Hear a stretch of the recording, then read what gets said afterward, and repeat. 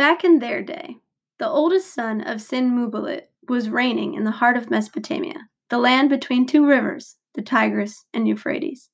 He was given power by birth and began practicing for the eventual kingship by reigning over one of his father's cities, the city of Sippar. When his father died in 1729 BC, he took the throne and quickly conquered much of Mesopotamian region, becoming renowned for his reforming legislative works.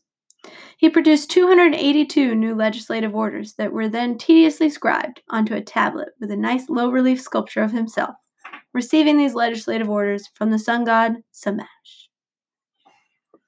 The legislative talents of this young king are thought to have impacted the development of the Jewish law in the Old Testament that was recorded down by Moses, and all the laws in the Middle Eastern kingdoms thereafter.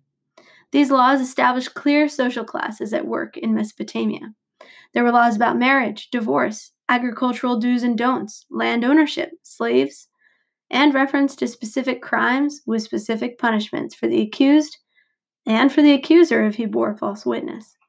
Revolutionary for its time, the laws of this great king seemed to presume innocence until proven guilty, and suggested there was an elaborate judicial system in place to ensure trials could occur speedily and publicly.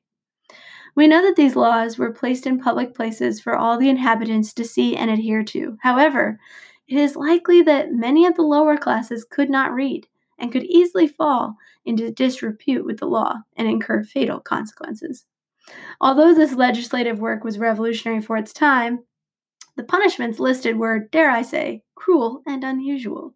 For example, Law 129 states that if a woman has the finger pointed at her on account of another, but has not been caught lying with him, for her husband's sake, she shall plunge into the sacred river. While there are many laws that seem strange to us, they reveal a lot about what it was like back in their day.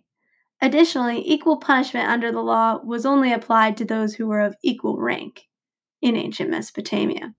The law states, if a man has caught either a male or female runaway slave in the open field and has brought him back to his owner, the owner of the slave shall give him 2 shekels of silver. Whereas, if a man strikes a freeborn woman so that she loses her unborn child, he shall pay 10 shekels for her loss. Clearly, there's a difference here. There's a high toll for a freeborn person than a slave.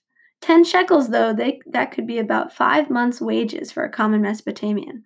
The laws established by this powerful king in Mesopotamia would spread all throughout the Middle East, and now we can trace most law codes back to the legislation passed by the oldest son of Sin Muballit, the 6th king of Babylon, a man who famously dictated that an eye should be given for an eye and a tooth for a tooth. In their day, and in ours, he's called King Hammurabi, and his law code, Hammurabi's Code.